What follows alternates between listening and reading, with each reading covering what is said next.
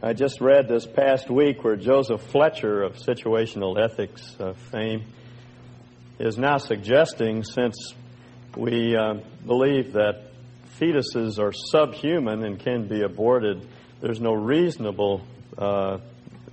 logical reason why we could not also take other subhuman life, that is the senile, the mentally retarded, the infirm, the aged, and what he advocates is active euthanasia. And just this past week, Francis Crick, who is a scientist and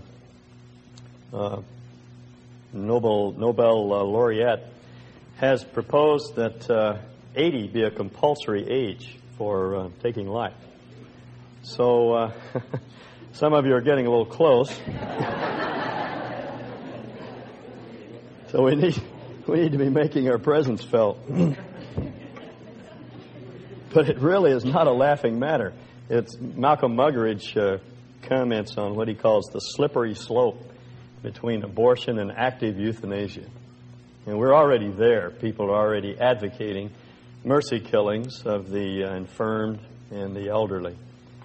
It's a very serious matter. Now let's go back to the book of Acts. It's been 3 weeks since we last studied this book, and so you probably have all forgotten what we were talking about.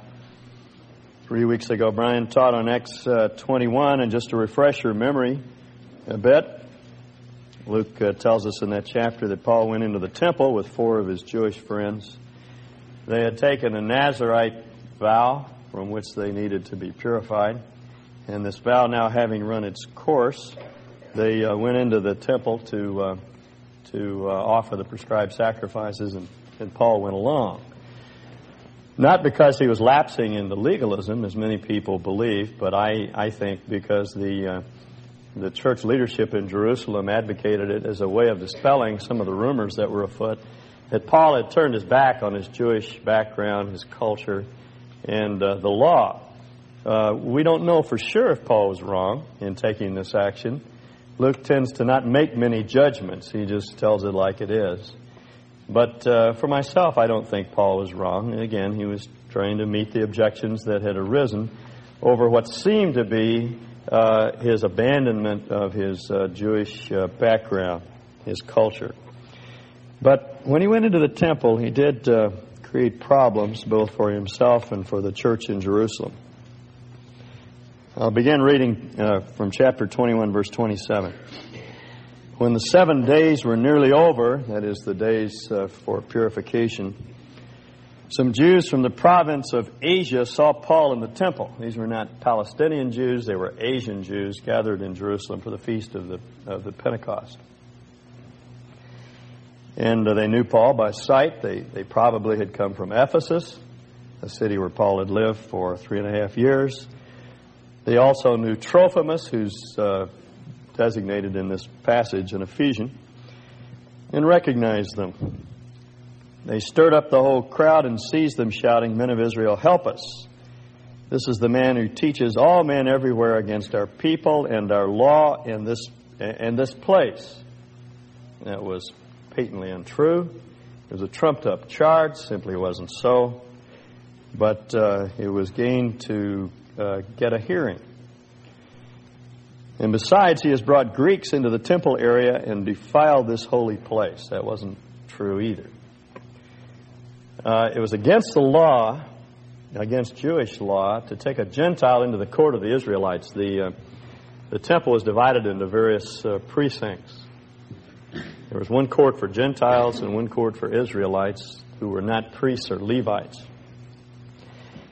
And there was a gate in between these two courts with a brass plaque on the wall that prohibited entrance unless you were a Jew. The Jewish historian Josephus tells us that it was written in Greek and Latin, and just recently, within the last few years, they actually uncovered one of these plaques, a brass plaque that makes it a capital offense for a Gentile to intrude into the inner precincts of the temple. They thought, because they'd seen Paul and Trophimus walking together on the streets of Jerusalem, that Paul had taken this Greek or Gentile into the temple, and they were outraged. We're told in verse 30, the whole city was aroused and the people came running from all directions. Seizing Paul in the temple, they dragged him out, and immediately the gates were shut, that is, the gates into the inner sanctum. Either because they didn't want to desecrate the temple by killing Paul there, or because they didn't want Paul to run into the temple proper and grasp the horns of the altar, which is one way that he could have protected himself. Luke tells us that they tried to kill him, knocked him to the ground, tried to batter him to death. And news reached the commander of the Roman troops that the whole city of Jerusalem was in an uproar. He at once took some officers and soldiers and ran down to the crowd. And when the rioters saw the commander and his soldiers, they stopped beating Paul. That's what saved his life. Another example of Roman justice preserving Paul's life. It had happened more than once before. Just to the northwest of the temple area, there was a large fortress called the Fortress of Antonia, in which the Roman soldiers were housed. And during festival periods like this, they had as many as 1,000 soldiers there to keep peace. They knew the tendency of the Jews to riot and to civil disorder, and so they were there to keep things calm.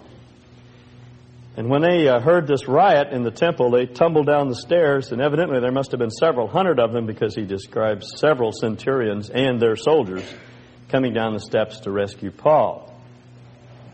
And they arrested Paul, according to verse 33, probably knew nothing else to do in order to protect him, and ordered him to be bound with 2 chains, chained him to 2 Roman soldiers, one on each side. Then asked him who he was and what he had done. Some of the crowd shouted one thing and some another, and since the commander could not get at the truth because of the uproar, he ordered Paul to be taken into the barracks. It reminds me of those bowl games when people are shouting so loud that the quarterback can't hear. And the centurion, the commander here, the Chiliarch, was unable to understand Paul or the crowd. And so he took him into the barracks where he could talk to him privately. When Paul reached the steps, the violence of the mob was so great he had to be carried by the soldiers. They put him on their shoulders and held him overhead and thus kept him from the crowd. But the crowd that followed kept shouting, "Away with him!" The Greek phrase, "ariaton," here is the same word that was used by the same crowd with reference to Jesus, in almost the same spot 30 years ago. Same word, "away with him." This man's unworthy to live. Riots are really frightening things. When I was working with students, I saw a number of riots occur on the campuses in the Bay Area. People en masse are capable of doing things that they would never do as individuals. They're frightening, mindless, unreasonable, awesome things. And this is the sort of situation Paul found himself in. No one could protect him. Luke, who evidently is an eyewitness of this riot, was powerless to help him. But the Roman soldiers delivered him. And according to verse 37, as the soldiers were about to take Paul into the barracks, he asked the commander, "May I say something to you?" And the commander, for the first time, heard him and picked up Paul's cultured, educated Greek accent. And he realized that he had mistakenly identified him as someone else. "Do you speak Greek?" he replied. "Aren't you the Egyptian who started a revolt and led 4,000 terrorists into the desert some time ago?" We know from a Jewish historian who this terrorist was. He was the head of a group of bandits who were literally terrorists. They were pro-Israeli assassins. They would slip into a crowd. They carried little daggers up their sleeves that were called Sicarii. In fact, that's how they gained their name. That's the term that Luke uses here, the Sicarii. And they would take these little daggers out, stab people in crowds, and their attempt was to terrorize. The purpose of terrorism is to terrorize, as Marx put it, and that was their purpose. And the Roman soldiers had eventually decided they had to put an end to this. And they massacred almost all of his followers, but the leader himself escaped into the desert. Apparently the commander felt that Paul was this Egyptian, and he'd come back, and the crowd had turned on him. But now he realizes that this is not the case. Paul answered in verse 39, I'm a Jew from Tarsus in Cilicia, a citizen of no ordinary city. Let me speak to the people. It's quite audacious, really, a very courageous act on Paul's part to turn and speak to the people who moments before were trying to tear him limb from limb.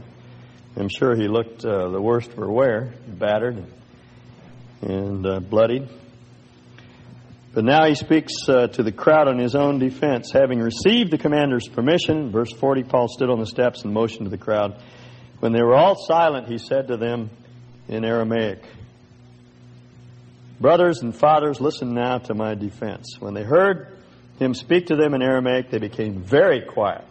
Aramaic was the national language of Israel. Hardly anyone spoke Hebrew at that time. Aramaic was the language that they learned when they were in exile. They all forgot the Hebrew language, and when they came back, they were speaking the language of the Babylonians and the Persians, which was Aramaic. And so when Paul began to speak to them in their native tongue, they immediately quieted down. And what follows is the story of Paul's call and his conversion and call. Can be divided into three parts. The first 5 verses look back on his heritage, his background, his upbringing as a Jew. The second section from 6 through 16 describes his remarkable conversion. And verses 17 through 21, his commission, his call. Let's look first at what he says of his background. Verse 2, then Paul said, I myself am a Jew. So he identifies with them at the outset. And it's very clear as you read through this, through his description of his former life, that what he's trying to do is to identify closely with the Jewish people. He says, I am a Jew, born in Tarsus of Cilicia, but brought up in this city. Not a native of Jerusalem, raised in Tarsus, which was a Roman or Greek city, but brought up here in Jerusalem. It's nothing like the word of a native to have authority. I still find that native Idahoans have much more respect than those of us that are newcomers here to the state. And that's what Paul is saying. Though I was born outside of Jerusalem, I consider this to be my hometown, raised here, brought up, as a matter of fact, under Gamaliel, by whom I was thoroughly trained in the law of our fathers. Gamaliel was considered to be one of the great rabbis in Israel's history. And he chose only the most brilliant, most promising young scholars to be his students. And so to have studied under Gamaliel was an unusual thing, and it gave a person an unusual prestige. Furthermore, he says, I'm just as zealous as you are for God. I'm just as zealous for God as any of you today. In other words, you're trying to kill me because I'm a Christian, but there was a time when I was just as zealous. I was a zealot for the cause of God. I tried to kill Christians. I thought that what they were saying was an assault upon my Jewishness. I persecuted the followers of this way to their death, arresting both men and women and throwing them into prison, as also the high priest and all the council can testify. High priest and the members of the Sanhedrin were apparently in the crowd. And he calls their attention to the fact that they were there when Paul was sent on this mission to Damascus. And they could attest to his ferocious zeal and persecution of the church. I even obtained letters from them to their brothers in Damascus and went there to bring these people as prisoners to Jerusalem to be punished. After the stoning of Stephen, a number of Christians fled Jerusalem to Syria. Paul gained letters of extradition from the high priest and from the Sanhedrin to bring them back from Damascus in order to put them to death. But he says, about noon, as I drew near Damascus, suddenly a bright light from heaven flashed around me. I fell to the ground and heard a voice say to me, Saul, Saul, why do you persecute me? Saul didn't have any idea who was addressing him. Who are you, sir? He said. I am Jesus of Nazareth, whom you're persecuting. He replied, my companions saw the light, but they did not understand He replied, "My companions saw the light, but they did not understand the voice of him who was speaking to me." "What shall I do, Lord?" he asked. "Get up," the Lord said, "and go to Damascus. There you will be told all that you have been assigned to do. It will be revealed to you at that point what my will is for you." Back in Acts, we're told that the Lord said to him, "You've been kicking against the goad." The Lord had been goading Paul for a long period of time as a result of the witness of the Christians toward the truth, toward believing in Jesus. And Paul had been kicking and resisting and fighting. Like C.S. Lewis, he was dragged into the kingdom kicking and screaming. It wasn't his intention to be a Christian. He didn't like Christians. He didn't want to be around them. Didn't think they were right. He was convinced they were wrong. But he was arrested, literally. He was stopped in his journey to Jerusalem, and he saw the Lord face to face, and he was given his unusual commission at this point. He made his way up to Damascus, and he tells us in verse 12 that a man named Ananias came to see me. He was a devout observer of the law and highly respected by all the Jews living there. Again, he wants to point out that this man Ananias was a Jew who would have identified with these Jews in Jerusalem. He was known and respected by the Jews there, an observer of the law. He stood beside me and said, "Brother Saul, receive your sight." And at that very moment I was able to see him. Then he said, "The God of our fathers has chosen you to know His will." That was the desire of every pious Jew in the Old Testament, to know God's will. And then secondly, to see the righteous one. That phrase, the righteous one, is a messianic title used in the Old Testament of the one who was to come. He doesn't say Jesus. That would have enraged the crowd at this point. He uses a term they would all be familiar with, a more neutral term, the Messiah. He's chosen you to see the righteous one, and furthermore to hear His words. That was the desire of every godly Jew, to see Messiah and to sit at His feet and be taught by Him. If you've seen the movie or the play Fiddler on the Roof, then you know something of that yearning and desire the Jews had to see Messiah. Bruce Walkie told me that he has a friend in Jerusalem who's a Hasidic Jew who every day gets up and dresses in his very best. He presses his pants and his coat, and he puts on a clean white shirt, and he walks the streets of Jerusalem because he thinks, perhaps today I will see my Messiah, and he will, as Bruce put it, he will speak his words to me. And that's the desire. You see, that was the desire of every pious Jew. And Paul says, I've seen Him. I've heard His words. I know His will. And we know the rest of the story. I'm not going to try to describe it in detail because we talked about his conversion when we studied Acts 9. But we know that he went off into the Arabian desert for about 3 years, and then he came back to Damascus thinking that he was God's instrument to reach the Jews, and he began to preach in the synagogues, and they wouldn't accept him. He created riot after riot, and the Christians had to get him out of town, so they put him in a fish basket and they let him over the side of the wall, and he ran for his life through the darkness, and he went down to Jerusalem, and he thought, well, I was just in the wrong place. In Jerusalem they'll accept me because of my training, my education under Gamaliel, the fact that I was a member of the Sanhedrin, I have contacts here, I have the mind for working with these brilliant scholarly rabbis in Jerusalem. And he had the same reaction there. Created so much trouble for the church, the Christians decided they had to get him out of town, so they sent him off to Tarsus. He's glad to be rid of him. But in the midst of all of this discouragement, when he was in Jerusalem and he was experiencing this rejection, he went into the temple to pray, and tells us what occurred on that occasion. Verse 17, when I returned to Jerusalem, that was 3 years after his conversion, and I was praying at the temple, I fell into a trance. And I saw the Lord speaking. Quick, He said to me, leave Jerusalem immediately, because they will not accept your testimony about me. And Paul argued with the Lord. He didn't want to leave Jerusalem. Lord, I replied, these men know that I went from one synagogue to another to imprison and beat those who believe in you. And when the blood of your martyr Stephen was shed, I stood there giving my approval, guarding the clothes of those who were killing him. He was going to go on and make his case even stronger for staying in Jerusalem. And the Lord interrupted him and said, "Go, I'll send you far away." Paul said, "I don't want to go to the Gentiles.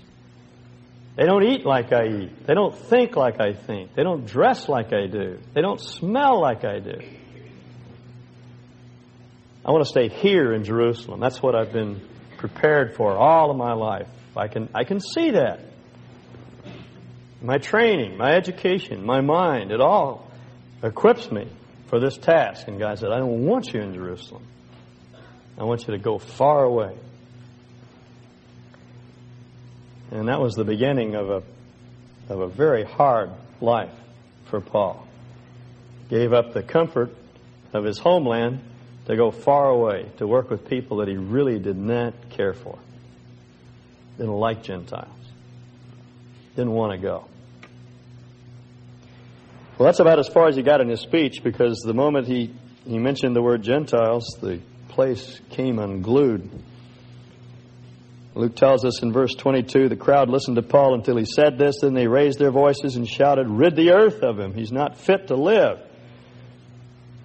And as they were shouting and shaking off their cloaks, this symbolic thing that Jews do to indicate they're shaking dust off of their cloak, is a way of rejecting someone. And flinging dust into the air is a good thing. They couldn't get their hands on stones out in the courtyard. The commander ordered Paul to be taken into the barracks. He directed that he be flogged and questioned in order to find out why the people were shouting at him like this. The commander couldn't speak Aramaic. Didn't understand a word of what Paul had said to the crowd. So he thought, well, we'll take this. We can't get any truth out of this fellow, so I'll take him into the barracks and we'll beat the truth out of him. He directed that he be flogged and questioned in order to find out why the people were shouting at him like this. As they stretched him out to flog him, Paul said to the centurion standing there, "Is it legal for you to flog a Roman citizen who hasn't even been found guilty?"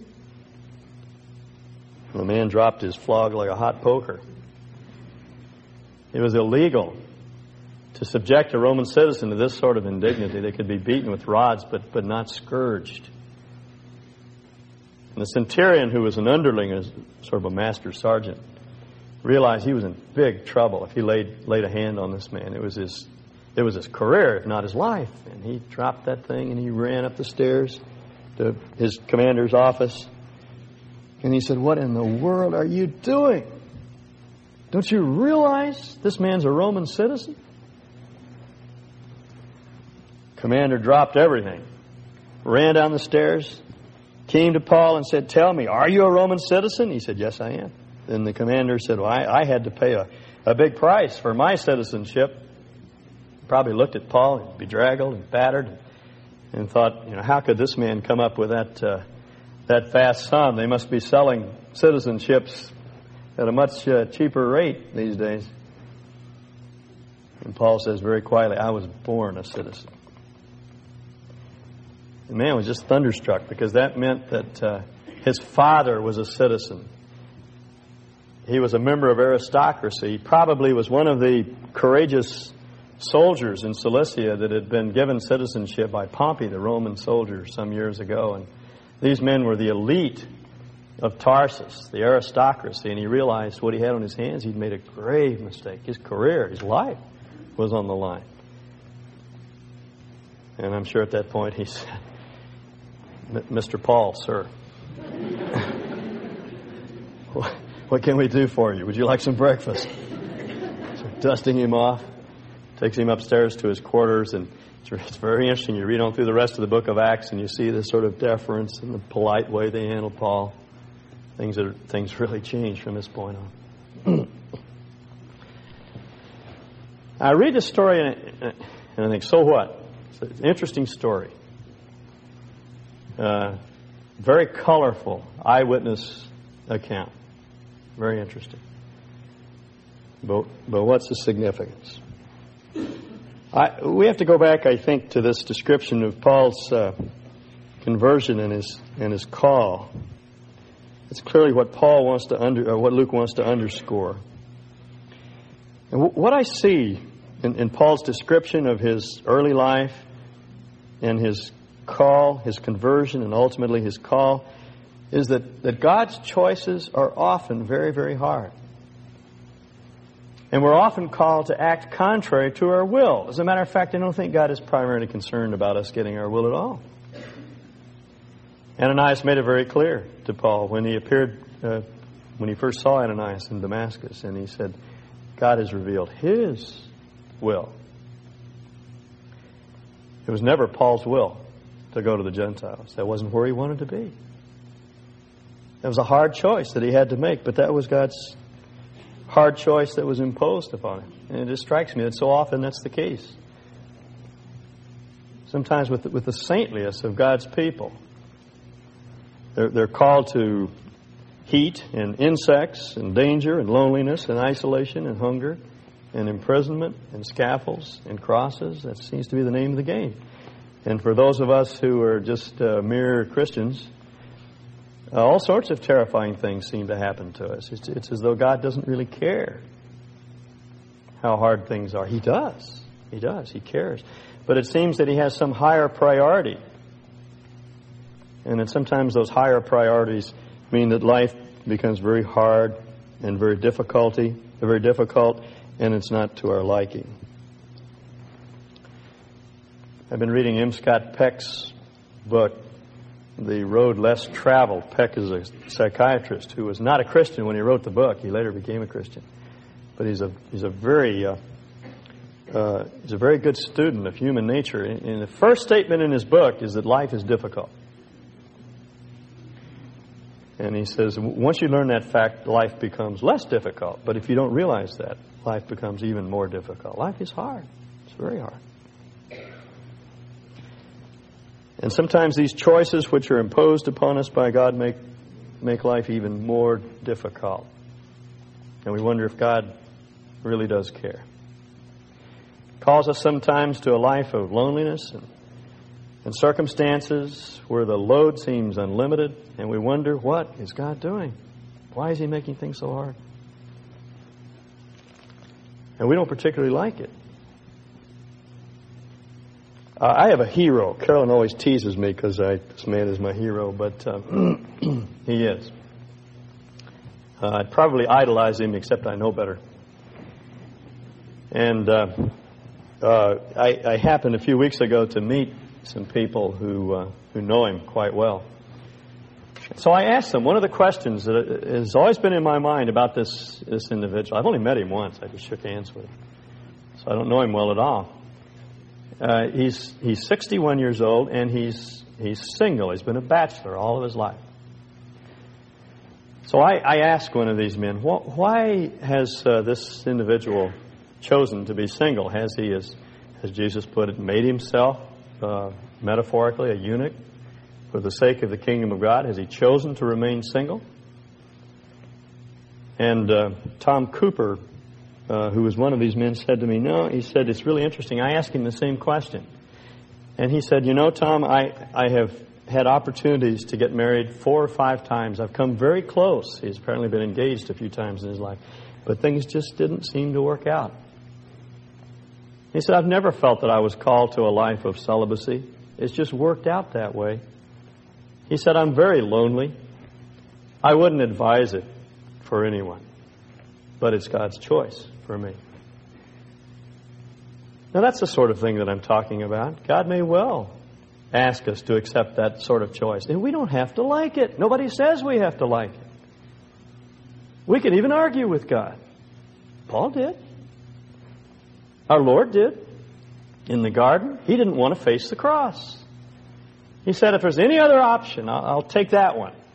And the Father said, no, that's the choice. And so the Lord said basically what Paul had to say, not my will, but yours be done. I thought, too, of Holly Newman while I was preparing this sermon. Holly doesn't like bugs, and she doesn't like heat, and she doesn't like dirt, and she got all of these things in Singapore. And she doesn't like it. She still doesn't like it. But she went. And I'm sure she argues with God every day. I would. But she went. My friend Bob Smith has a plaque in his office that reads, do it anyway. And I've often thought, that's the basic approach to the Christian life. God's choices are hard. We don't always like them, but we need to do it anyway. That's what discipleship means. That's what Peck calls the road less traveled. That road of discipline. Carolyn asked me this last week what I was going to speak on, and I told her, just briefly ran over the things that I've shared with you this morning, and in her typical way she said, when I said God makes hard choices for her, she said, why? And I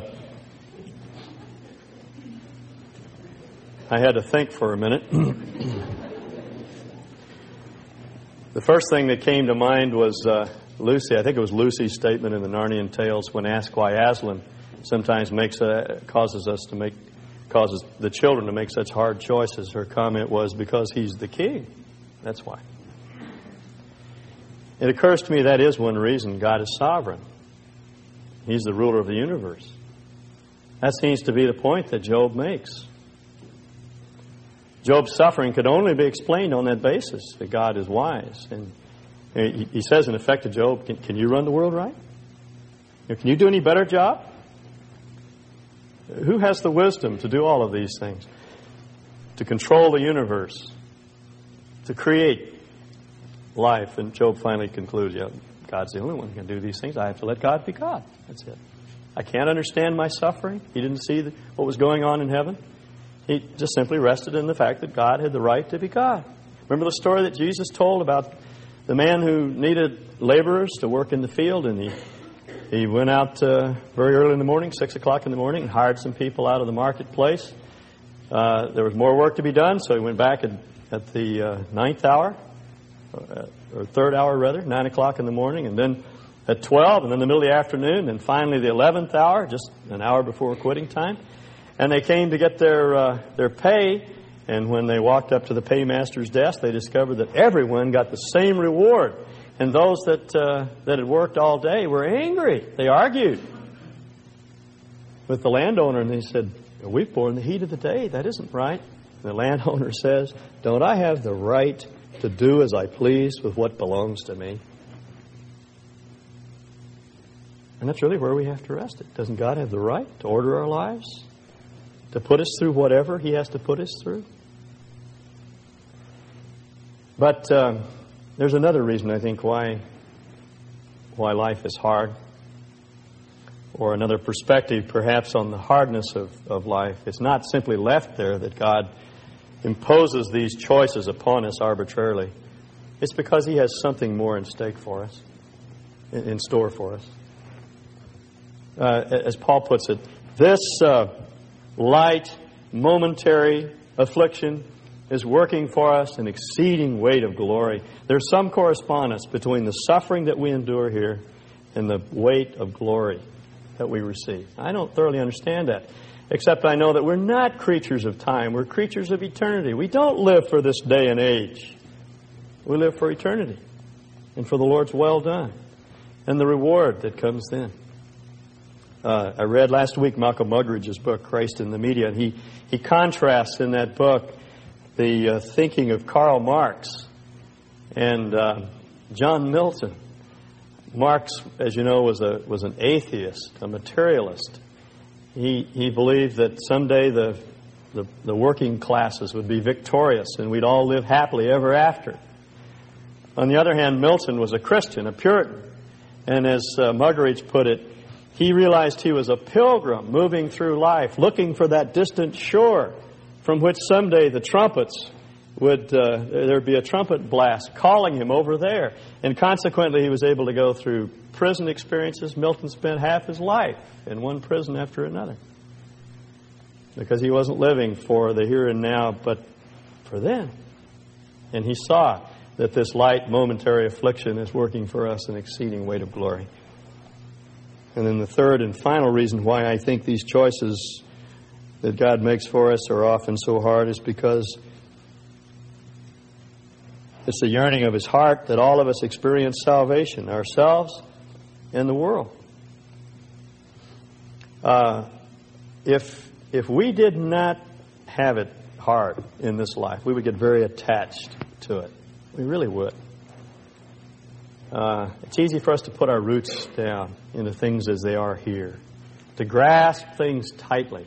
As Corrie ten Boom puts it, we have a tendency to grasp things tightly in our hands, and sometimes God has to pry our fingers off of these things, so we'll trust Him.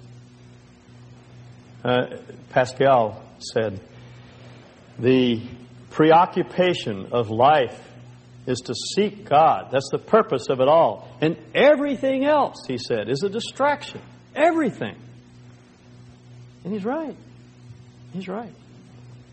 The pursuit of power and wealth and personal happiness and health, those are all distractions. There may not be anything wrong with them in and of themselves, but they have a tendency to come in between us and our search for God and our hunger for Him. And to make us become preoccupied with things instead of the eternal worth of knowing God. And so for our own sake, for our own salvation, we may have to experience hardship. But beyond that, there's the salvation of the world. And as Paul puts it, the means to the end of their salvation is very often the suffering of his people. Paul says in 2 Timothy to his young friend Timothy, suffer hardness as a good soldier of Jesus Christ.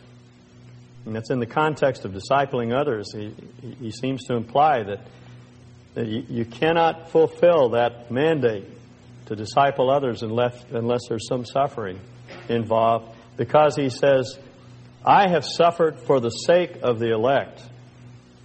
There are people there that God wants to redeem and call in. And Paul was the instrument for that redemption. And he had to leave home and family and comfort. And he had to walk through a dangerous country. He was exposed to all sorts of difficult circumstances. He was beaten. He was imprisoned. And ultimately, he gave up his life. But he says, I do it all for the sake of those that are to be redeemed. So God may very well send you to Singapore or to Alexandria or to some other place on the face of the earth where we do not have the creature comforts that we have here. But if He does, you'll be satisfied. He'll satisfy you with Himself. As Jesus put it to the woman at the well, my food is to do the will of Him that sent me. And when we do His will, that's when we're satisfied. I listened just this last week again to Johnny Erickson's tape. And this one line struck me, O Lord, dear Lord, great author of the play, may I in wisdom play the only part I need to play. That's the part you wrote for me. And I don't know what part God is going to write for you or for me. It may be a very difficult part to play, but that's the role that we're called upon to play. And it's only in submitting to His will that we'll find the satisfaction and the peace that we're looking for. There's a vast difference, I hope you understand, between joy and happiness. One endures and one does not. Joy, that enduring quality, comes from doing His will. Jesus once told a story of two sons. To one, the father said, go, and the son said, I'll go, but he didn't go. And then he spoke to his second son, and he said, go, and the son said, I'm not going, but he went. I find myself frequently in the place of that second son. Sometimes I say I'll go and I don't go, but more often than not, I find myself arguing and fighting and discussing the thing with the Lord. I really don't want to go, but I finally go. And I don't think God cares particularly that we argue with Him. What He looks for is the obedience of our spirit. Are we willing to submit ourselves to His will, whatever it costs? That's what delights Him. And in that obedience, we find our own satisfaction and rest. Let's pray. Father, life is difficult and hard at times, and those choices that are imposed upon us sometimes are very hard. But we thank You that these choices come not out of the hardness of your heart. You love us. And you care about us. And you hurt when we hurt. But you know what's best.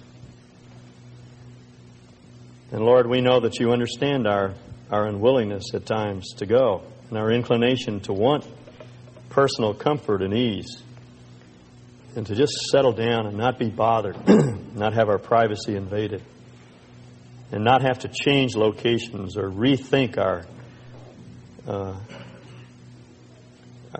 the truth that we have, or be exposed to people who are not our kind. But that's the sort of thing that you called us to do. And we want to be willing to go. We thank you that you give us the grace to obey. And having obeyed, we have the satisfaction and the peace that comes from that obedience. We thank you. We ask that you would strengthen us now in the choices that we have to make this week. We ask in Jesus' name. Amen.